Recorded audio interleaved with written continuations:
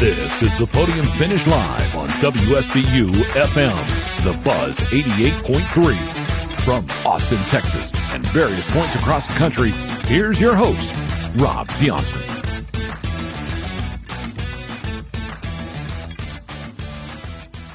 And a good day, everybody. Thanks again for tuning in into another live edition of the Podium Finish Live here on WSBU FM, The Buzz 88.3 on St. Bonaventure Radio and on major streaming platforms. I'm your host, Rob Tiongson, a motorsports journalist based out of Austin, Texas, and covering NASCAR since 2008. I'm so glad you could join us for another edition of the Podium Finish Live, which is an action-packed hour of racing talk and music here on SBU Radio, The Buzz, and also on major streaming platforms, kind of like a very casual version of racing conversations with journalists, drivers, and personalities in the world of racing and NASCAR.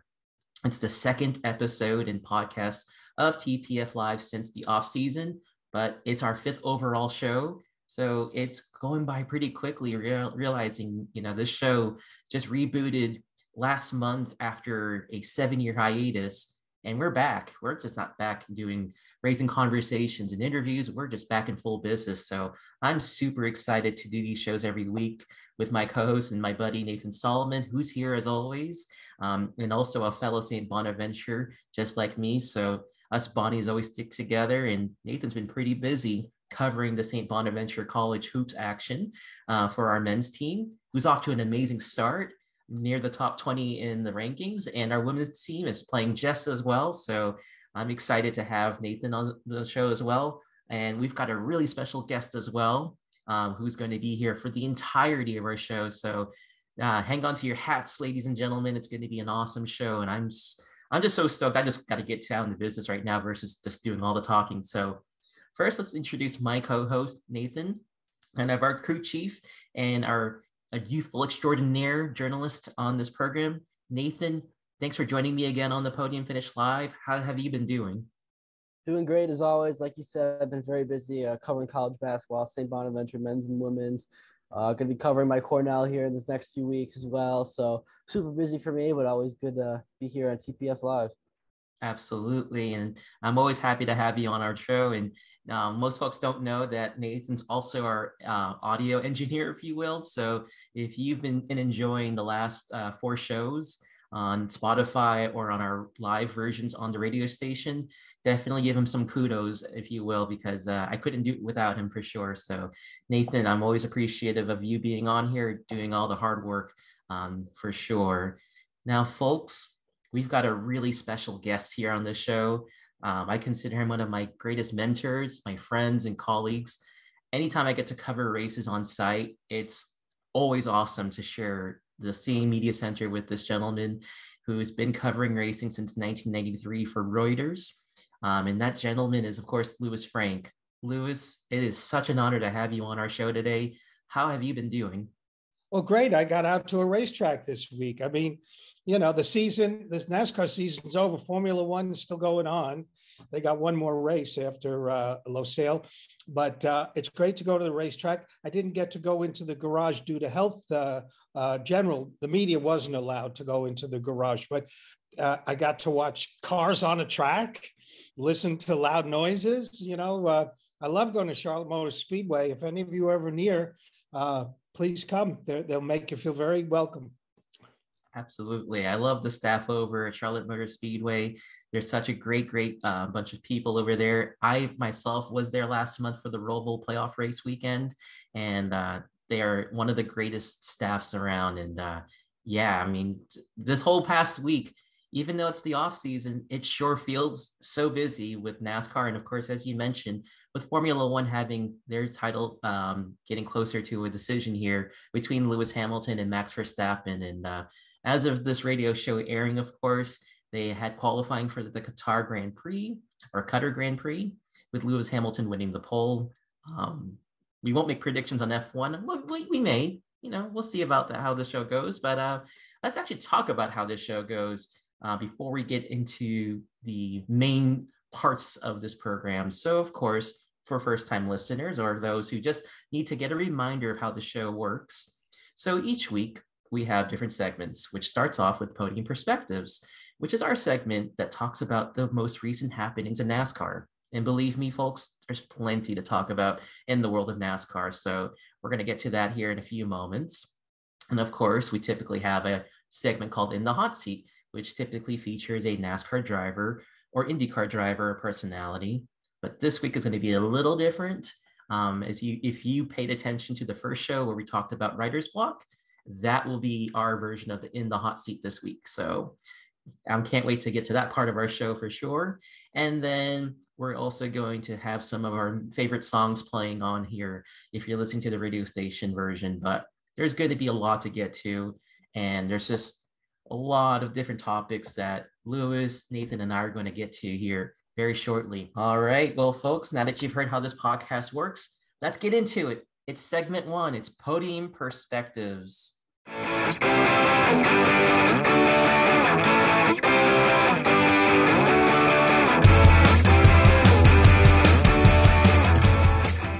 Let's head to our first segment, of course, the Podium Perspectives, as we're going to talk about the next-gen car testing that took place at Charlotte Motor Speedway, as well as that new race weekend format that will be kicking off next year.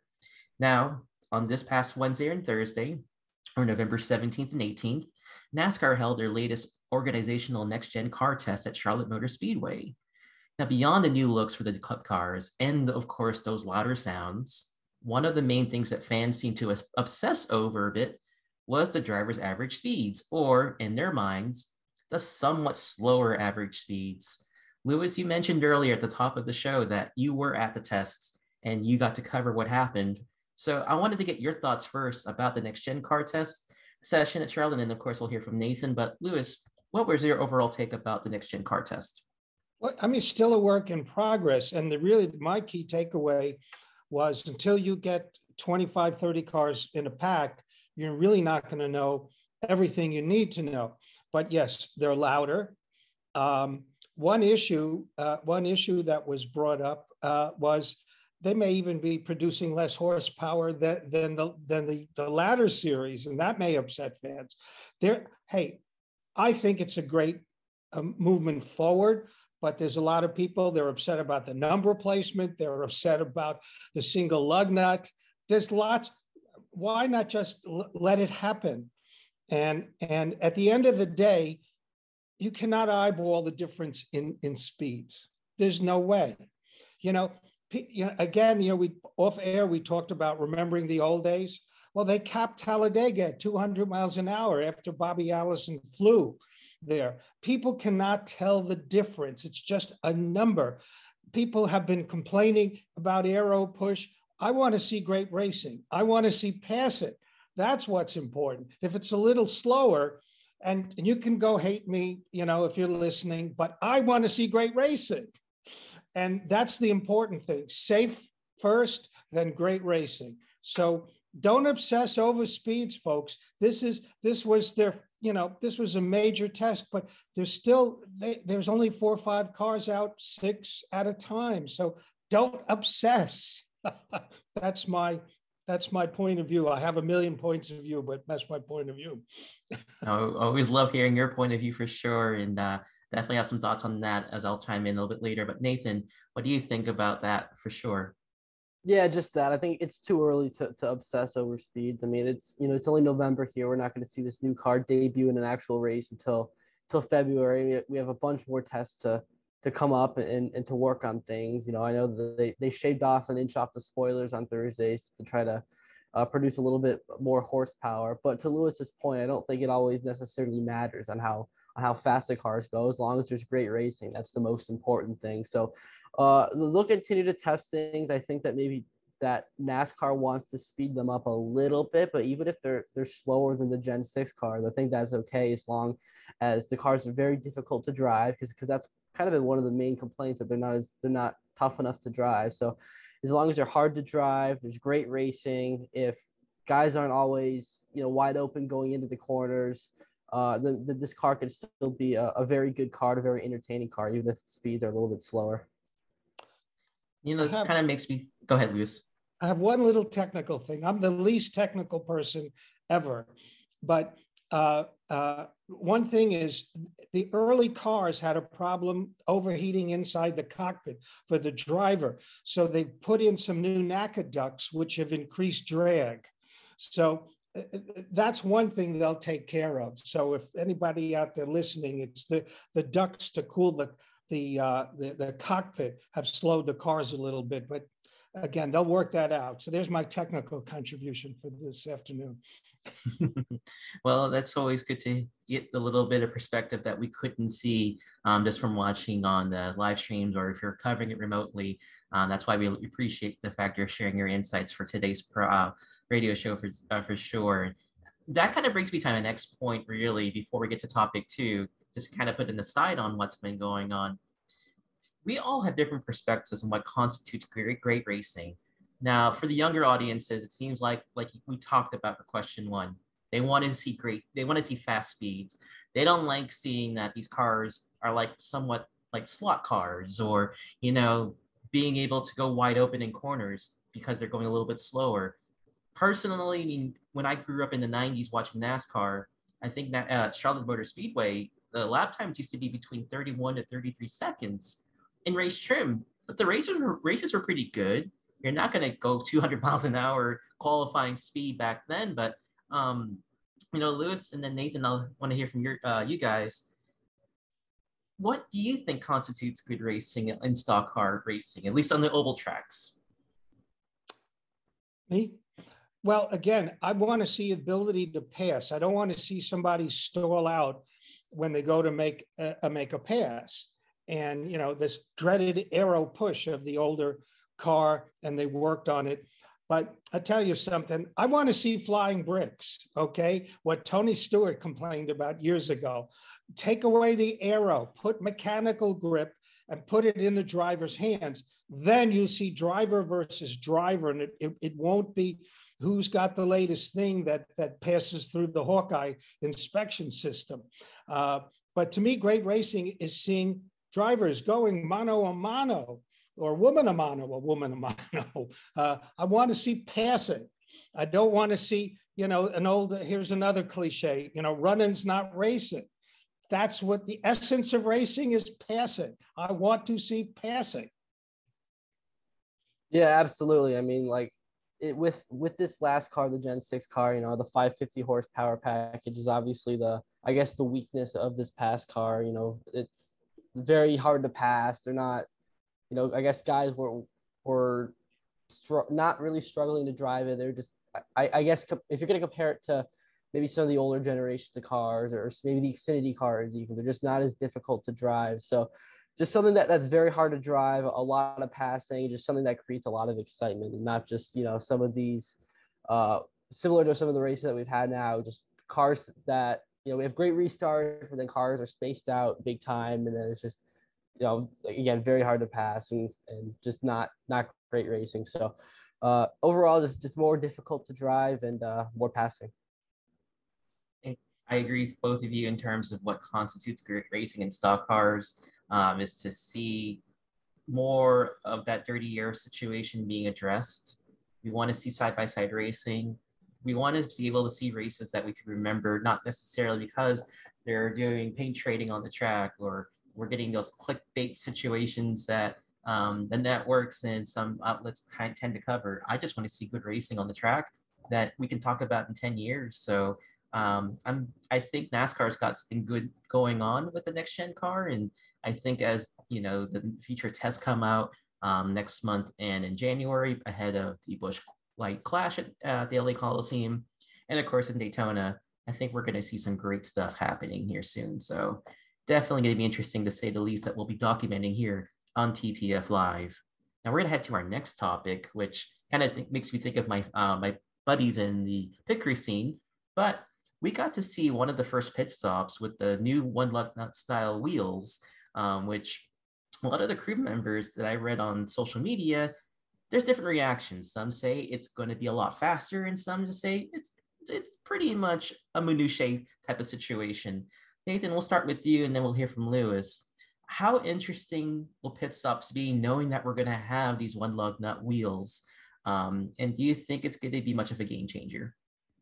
I don't know.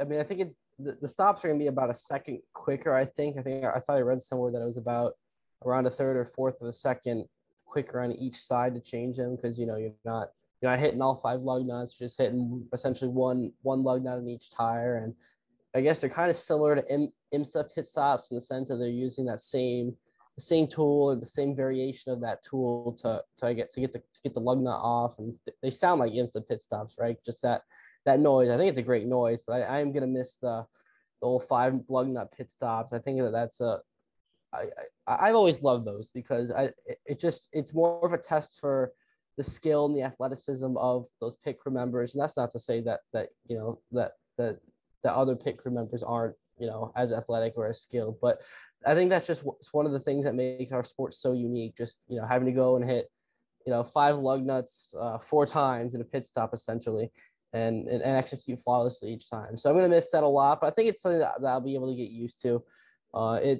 I think it's a game changer to help maybe some underfunded teams, and that's something that I guess this car as a whole will help, just to save with costs and everything. So I think it's something that we'll be able to get used to, but I wish we'd still stuck with the 5 lug nuts. So,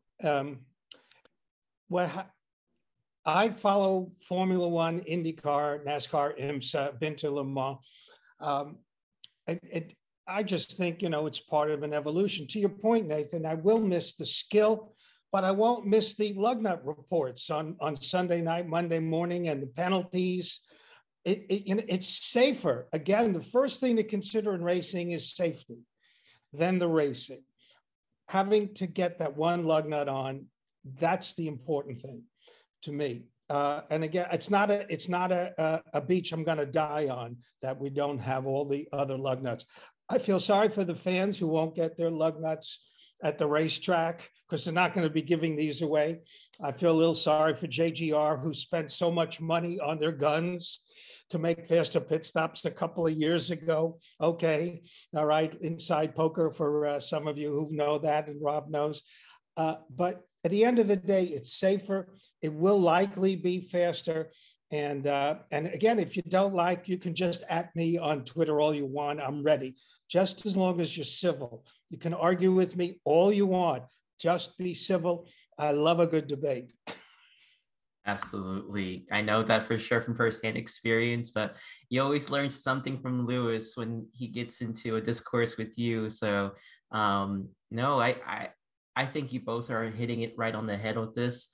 But one thing I'm going to be curious about is, once they figure out these the new 1 lug nut style wheels, is if the refueling process will change. And now I don't think it's going to for next year, but if NASCAR deems that part of the pit stops to be something they have to change, that's going to make strategy quite interesting, to say the least. So I'm kind of curious down the road, when we get to those tracks that are not as tire sensitive, that's been newly repaved, like a Texas Motor Speedway or a Michigan, might we see, these 2-tire pit stops become kind of the new norm, if you will? So that's something I'm going to be watching when we get to next season. And certainly we can also circle back when we do our show here in a year's point. Now, we're going to get also to the next biggest news that hit NASCAR world, which actually hit yesterday on Friday, which kind of stunned me, just because a lot of us in the sport kind of felt that practice and qualifying would come back. But the way that this is going to be structured is quite unique. To talk about how it's going to be different is going to be an entire show. And I don't want to bore fans talking about those changes specifically, but I know that Nathan and Lewis have had time to review those changes that NASCAR communicated to us about the weekend formats with practice and qualifying at almost every race, except with the bigger tracks like Daytona and Talladega, where it's just qualifying in the race. So Lewis, I want to hear your thoughts first, and then Nathan. Lewis, you've covered the sport for a while. Yes. And you've seen a lot of the different formats. So I'm kind of curious, how do you suppose a new weekend format is going to shake out for NASCAR? Is it going to be the best of both worlds for both those in the industry, the fans, and those network folks that want to get those good ratings? Well, I like not. I can argue, I was a lawyer I've been in court as a litigator for 25 years. I can argue any side of an argument on this. I happen to like knockout. Part of me prefers knockout qualifying to everybody on the track.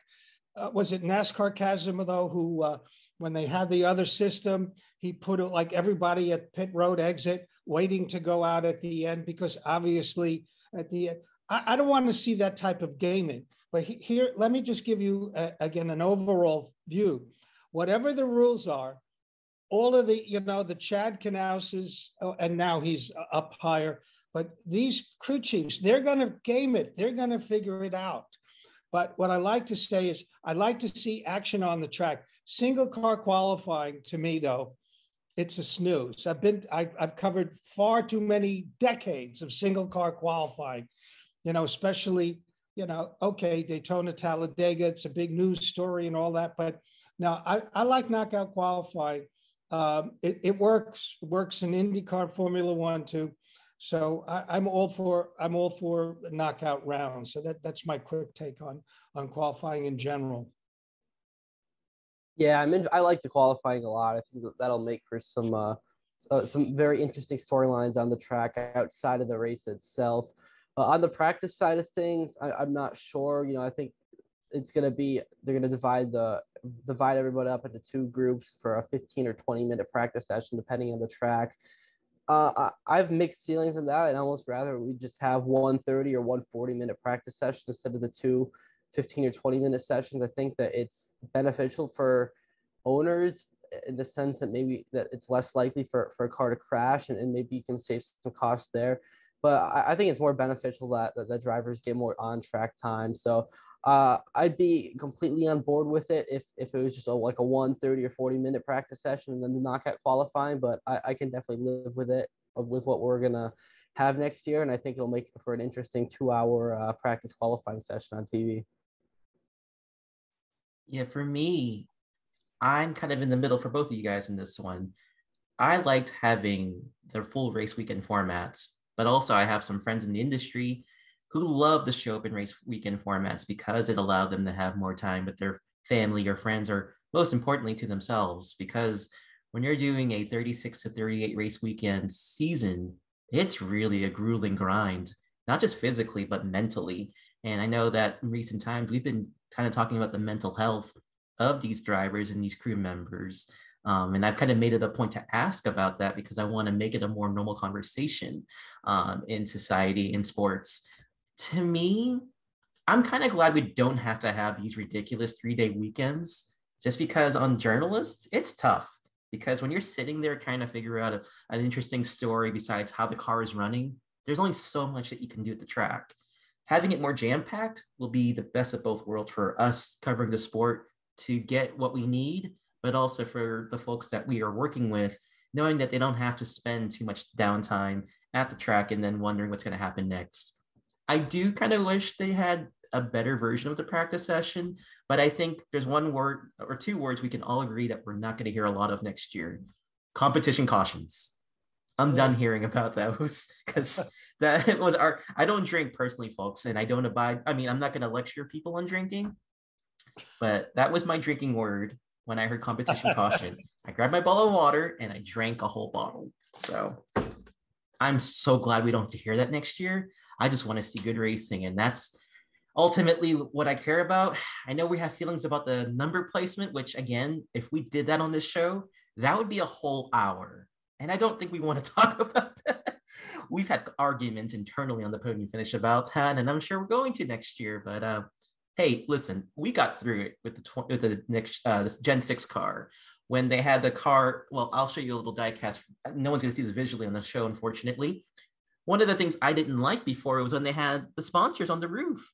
I was like, oh, that's a deal breaker for me. But guess what? I got over it. So if a number change is going to kind of get us all riled up, that's fine. But if the racing's going to be good, the storyline's going to be great, and we have good action on the track, that's all I care about. And I think Nathan and Lewis, we can all speak on that for sure. And I would love to continue that conversation, but we have an awesome segment we're going to get to here very, very shortly. That's going to basically be the second half of our show. So All right, folks. Well, I hope you enjoyed that latest round of Podium Perspectives. I know that I did. And if you really loved it that much, I hope you subscribe to the Podium Finish Live on Spotify, Apple Podcasts, or any major streaming platforms. Because right now, we're going to get into the next segment, which is going to be Writer's Block with Lewis Franck. Lewis, thanks again for joining us on today's show.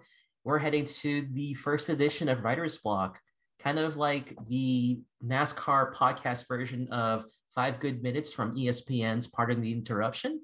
So we're going to get to hearing his thoughts about the motorsports journalist industry, as well as some of his experiences here. But first, I do want to say a little shout out to my friends AJ and Tara Almendinger.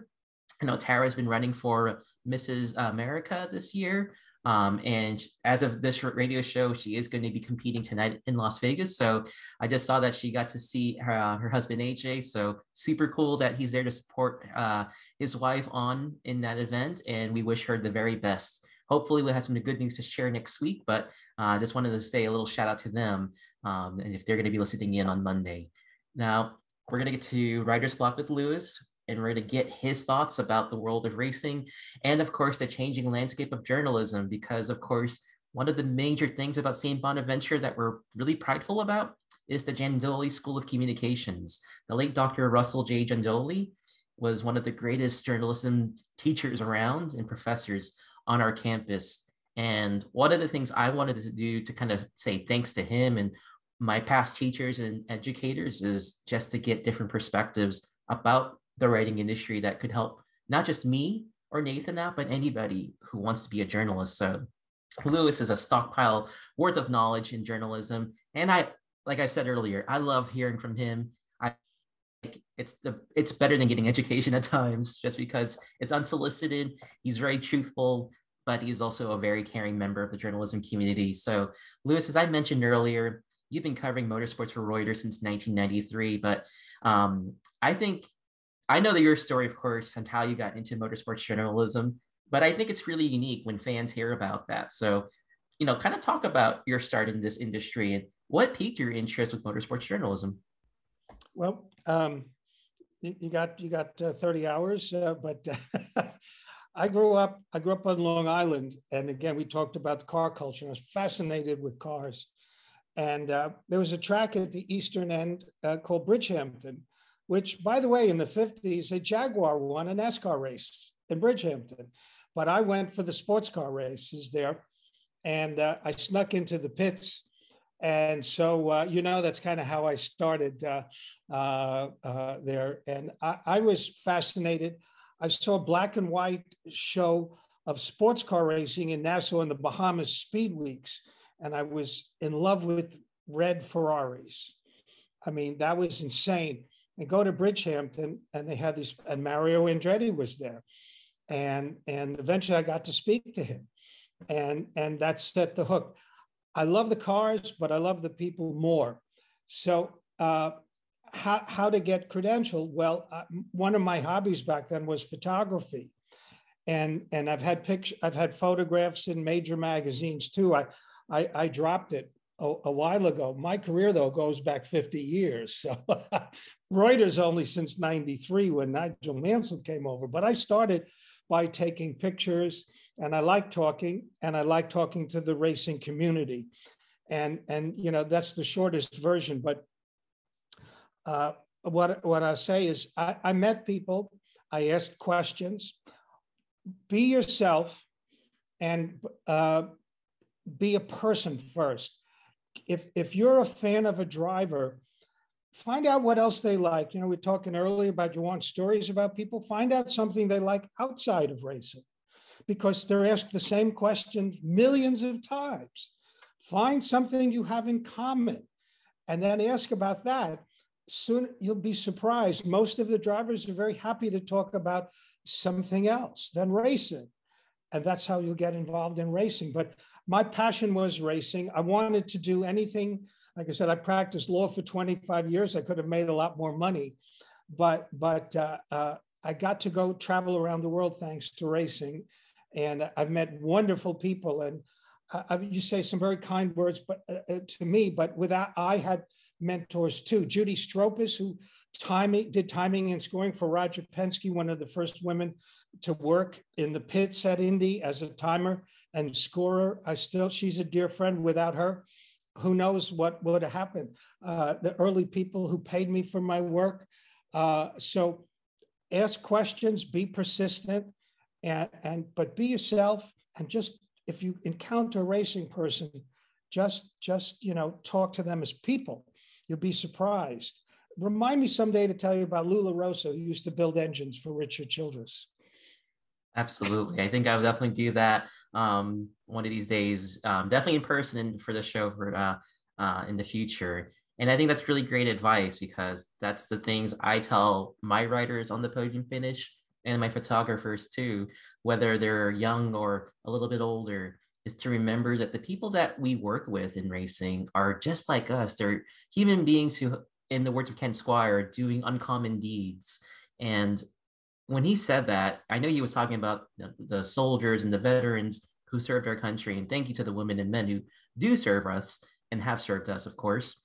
But that's really what you have to think about with all of these people in these amazing fields, is that they're people. And if you can do that and you can find that common ground, like you said earlier, that's, certainly a good starting point, to say the least. And I do want to say, I've said it to you before in person, but I do want to show the people who listen to the show to know that you are one of my greatest mentors as well, right up there with late Steve Burns, who you two are definitely the two folks I definitely want to make proud of me.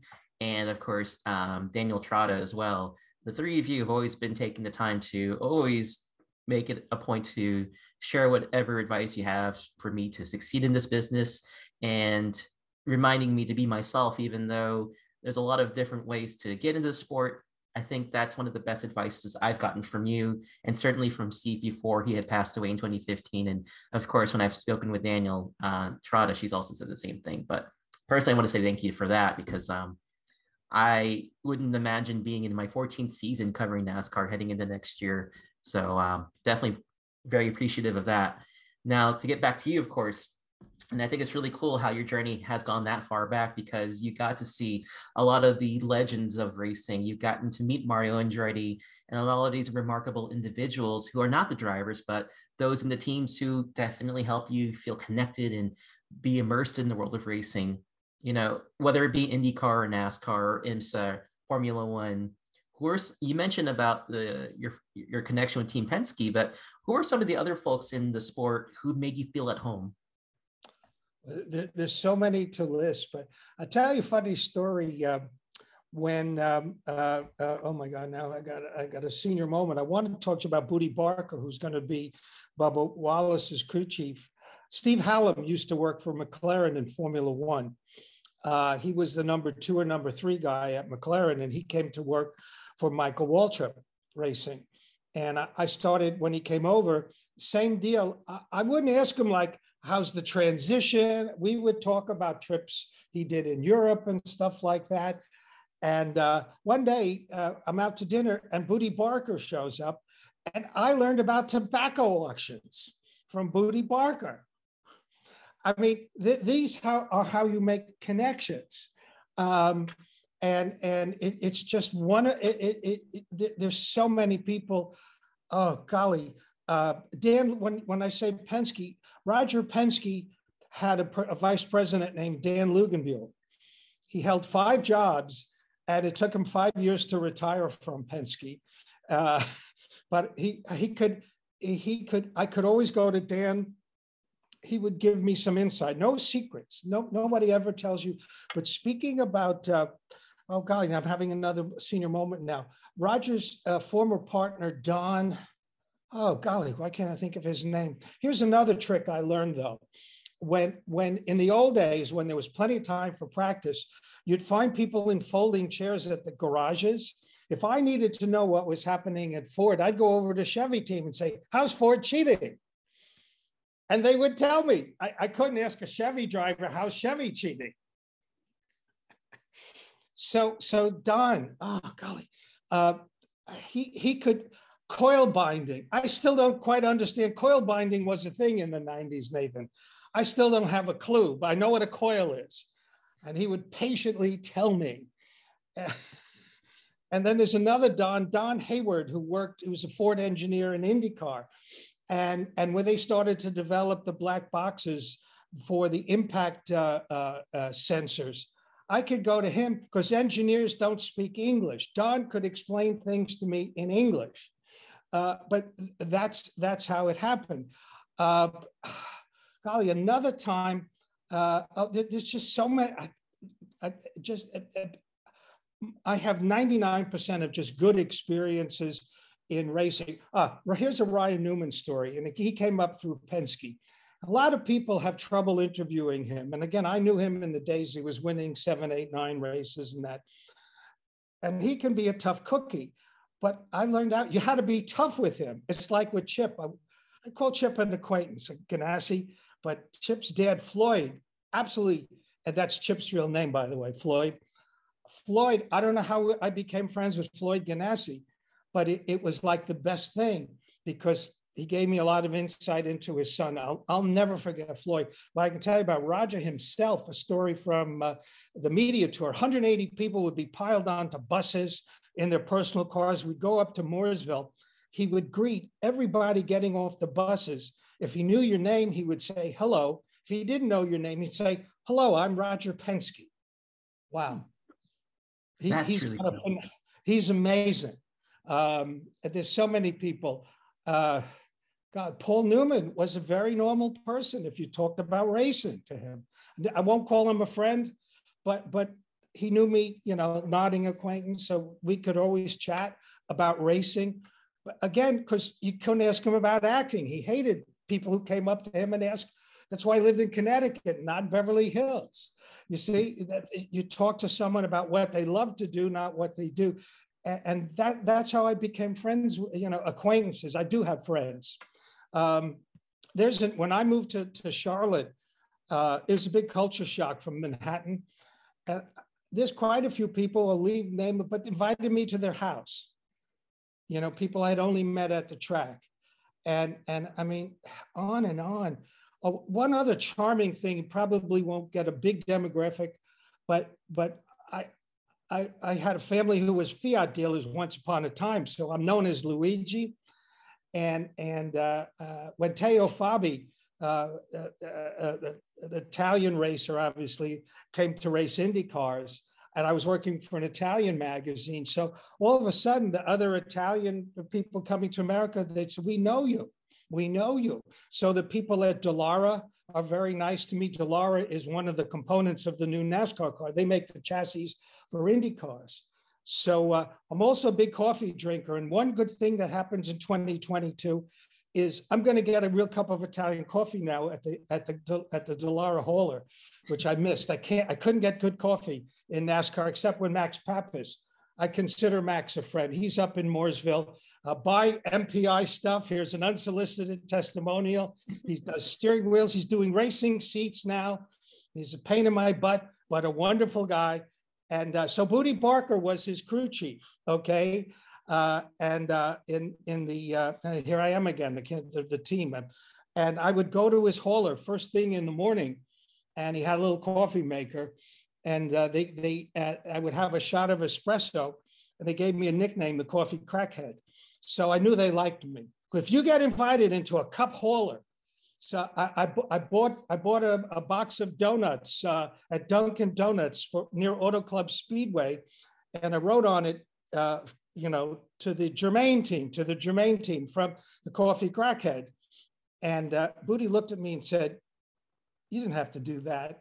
But I think he was telling me, "Good old boy." It's a little brag, but this is you. I know everyone is passionate listening to the show, but if you're in the garage, respect them too. If someone appears to be busy, you got to give them some space. Okay. If they don't appear busy, don't be afraid to say hello, but also respect that that's their office. And again, you don't go into a NASCAR hauler. I mean, you got to get invited. Okay. So you must respect them. But I mean, this is how you get to do stuff. But there's some people I know. That's really great advice, and also great stories as well about those remarkable individuals you kind of walked us through, because in a way, I visualized everything you talked about, and I can already smell the espresso you'll get from the Delara hauler next year, even though I don't drink coffee, but I love the smell of coffee. So maybe I'll join you for that next year when I get to be at the races. But that's really true. I mean, I know we talked about the car culture. I talked about earlier in the show how much I love the cars, but I think when it comes down to it, building relationships in this sport means as much as writing a really great article or editing content that will be engaging audiences.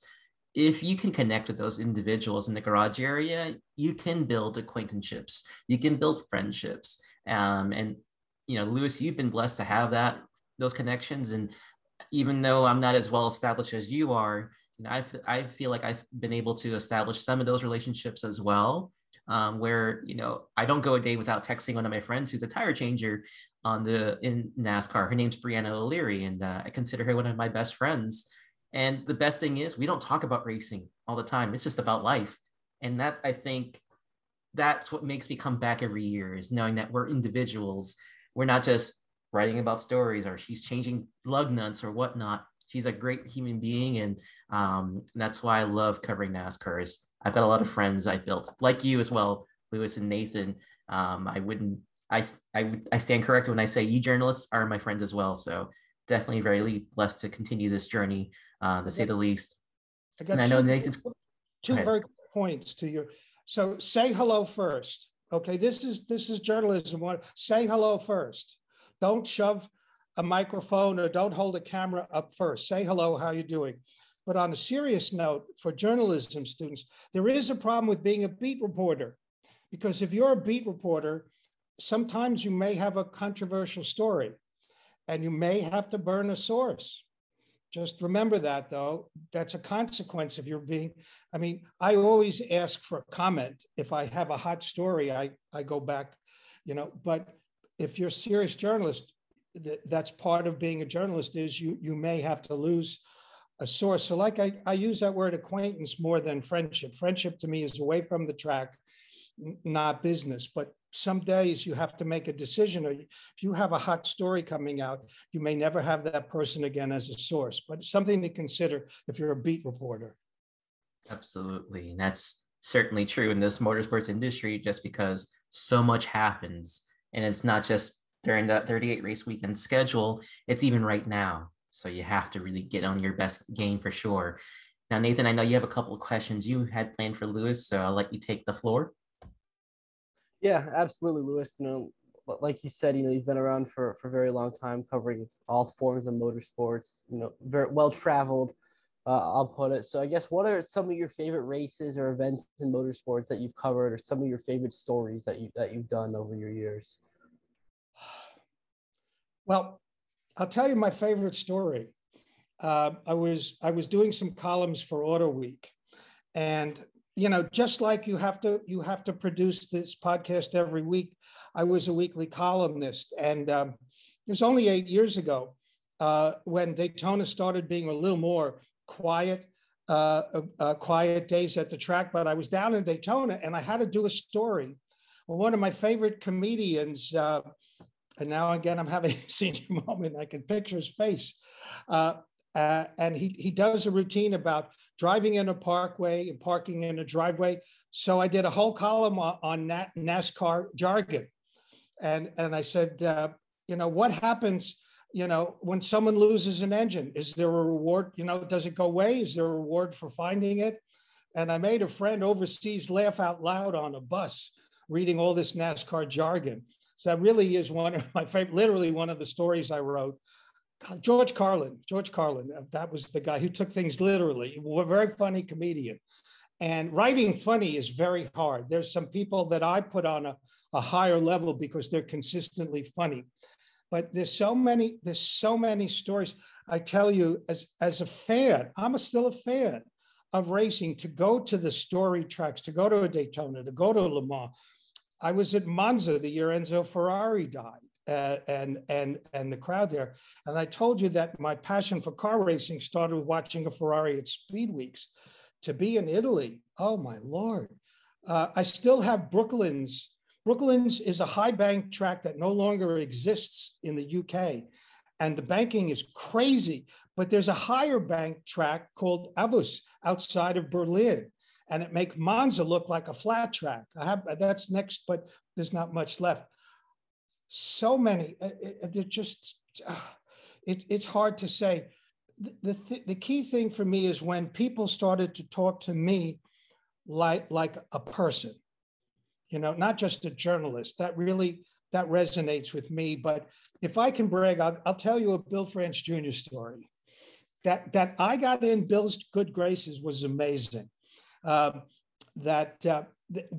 NASCAR had before they had an office here in Charlotte and the NASCAR Hall of Fame, they would do all their press conferences in New York. So this Mike Harris from AP, whose office was at Rockefeller Center, said, "Want to come to this press conference at Tavern on the Green?" As a photographer, I'm dressed like a polo shirt, baseball cap, very informal. But I came right from court, and I had my pinstripe suit, my briefcase, and Bill Jr. says to Mike Harris, "Who's that guy over there? I recognize him." And Mike says, that's my buddy Louis Frank. And he says, "What does he do?" And Mike says, "He's a lawyer." "What's he doing here?" He says, "Well, he also takes pictures at the races." "Oh, what kind of lawyer is he? What side is he on?" And when he told him I did defendant negligence, he came over to tell me a story how ISC, the parent of the company who owns Daytona, had just done a very important deal that saved them money on insurance premiums.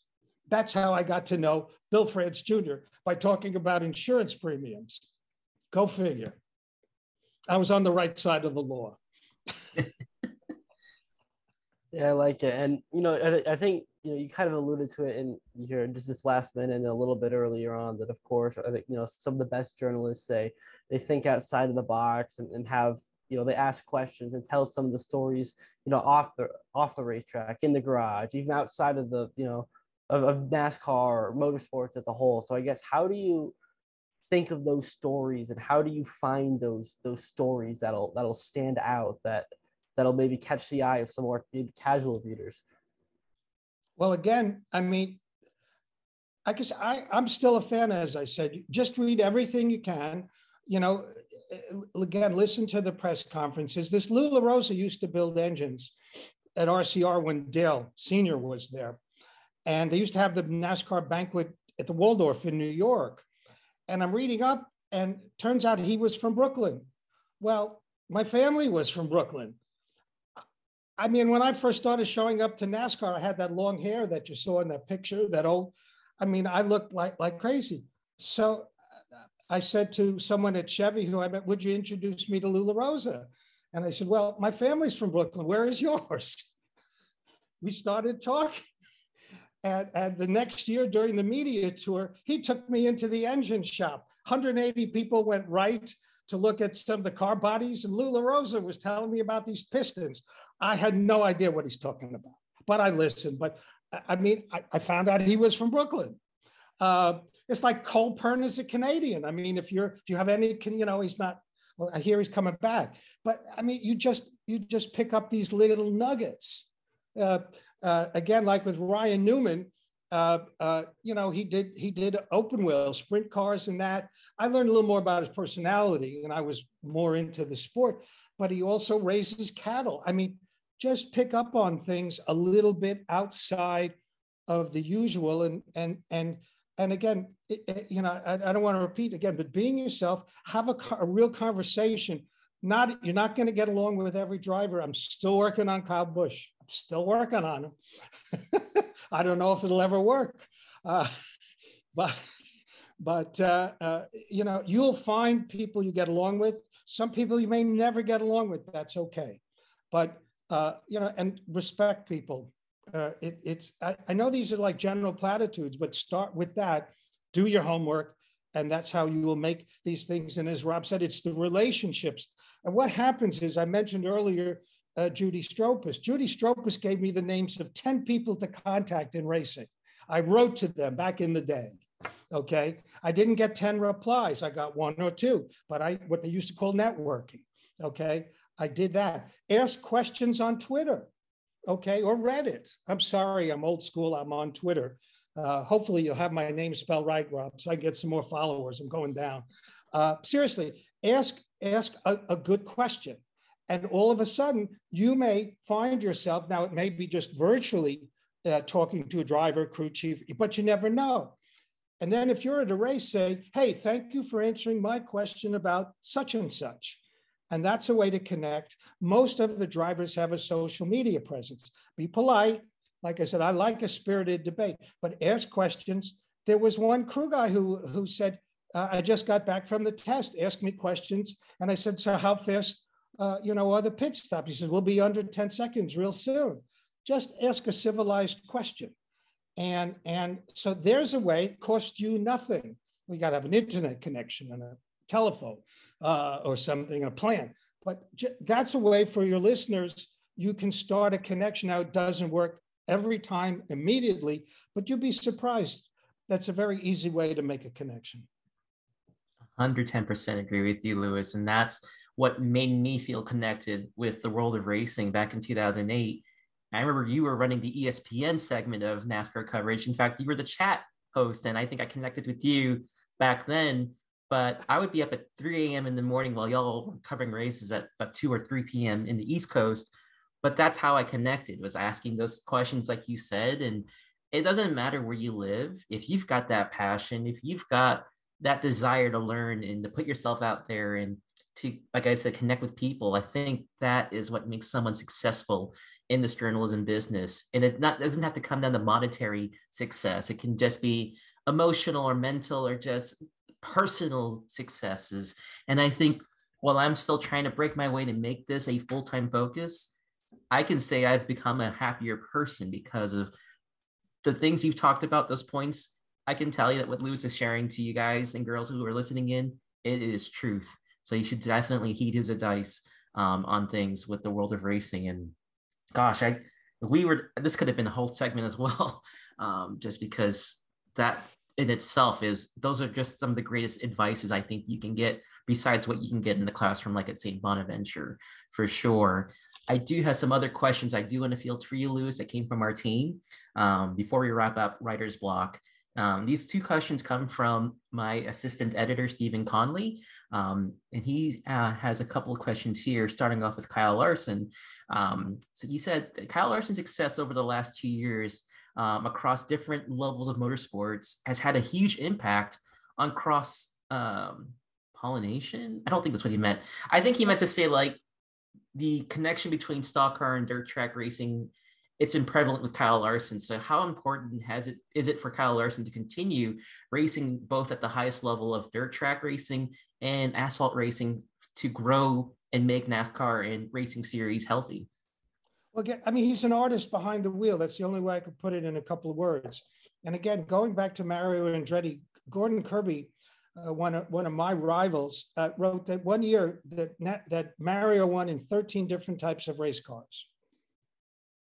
I mean, talent is talent. And I believe that the most versatile drivers, the cream rises to the top. And that's why the Bushes have been so good, because they can drive anything. And I think that Kyle, he gets NASCAR fans to appreciate sprint cars and sprint car people.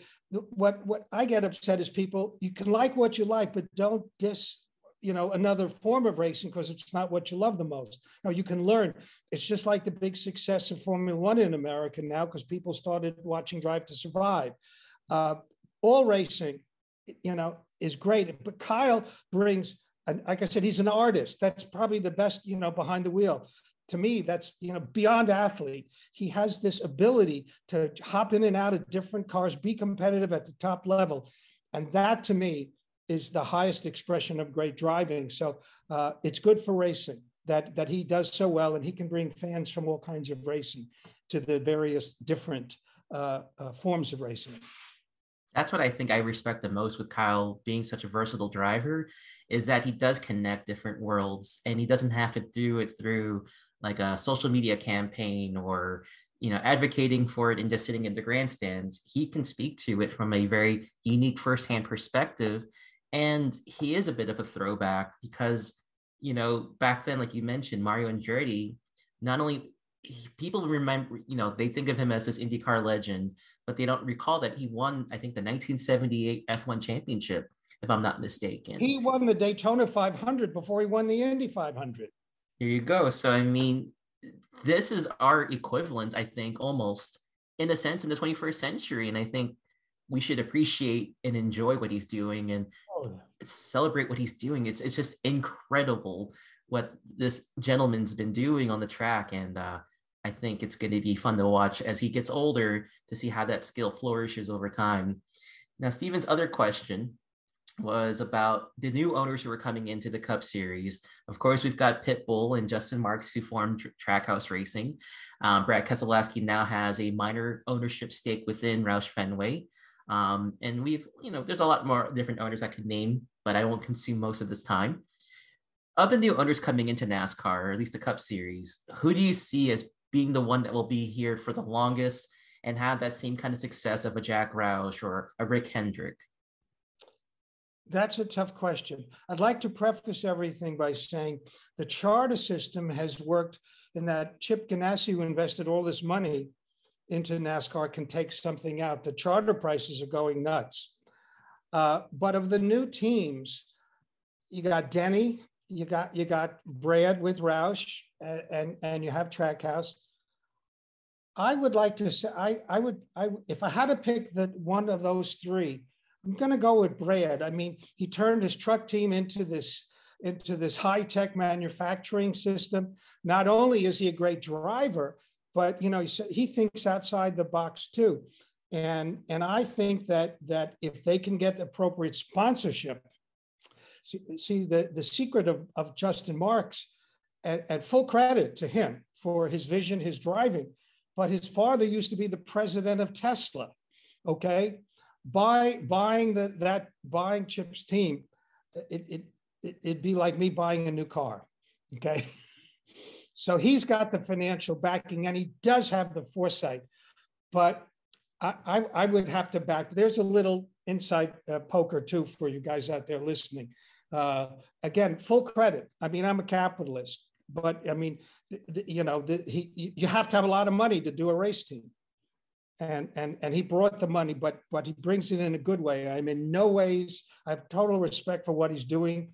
But I'd say Brad, if I had to pick amongst the three, I'll go with Brad. It's pretty wise money to put on for somebody that's going to be a new team owner. Brad has definitely contributed so much to NASCAR that I don't think a lot of folks, again, don't appreciate it until after the fact. I mean, a lot of folks now remember the truck team that he had. And look at all the individuals he's brought into NASCAR: Ryan Blaney, Tyler Reddick, Austin Cindric. He hired Joey Logano at Penske. That's right. So, I mean, Keselowski alone has been basically a talent acquisition manager for NASCAR. The best HR rep you can get, I guess. Well, Dale Jr. has done pretty well too at Junior Motorsports. And he brought Brad into it.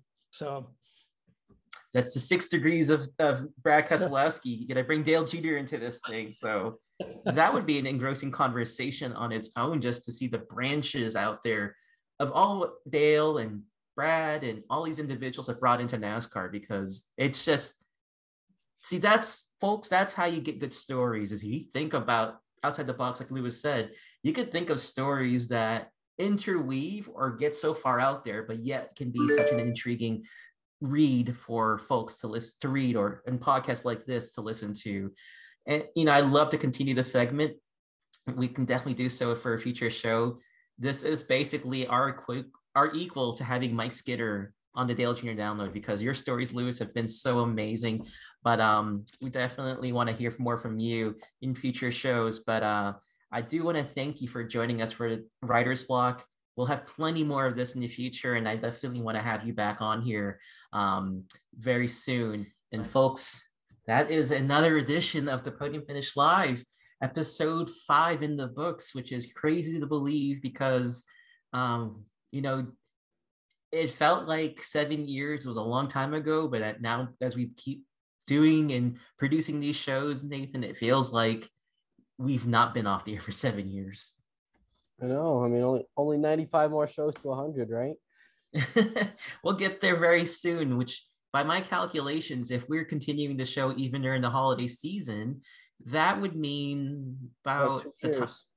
Yeah, by the time I get my graduate degree from St. Bonaventure, it'll be episode 100. So maybe I'll be on campus to do the show and not have to do it remotely. So maybe I'll actually be in the studio. We'll do this live, and people will be calling to us instead versus Zoom. So that would be exciting, to say the least. Like I said earlier, definitely wanted to give a shout out to Tara Almendinger, as she runs for Mrs. North America.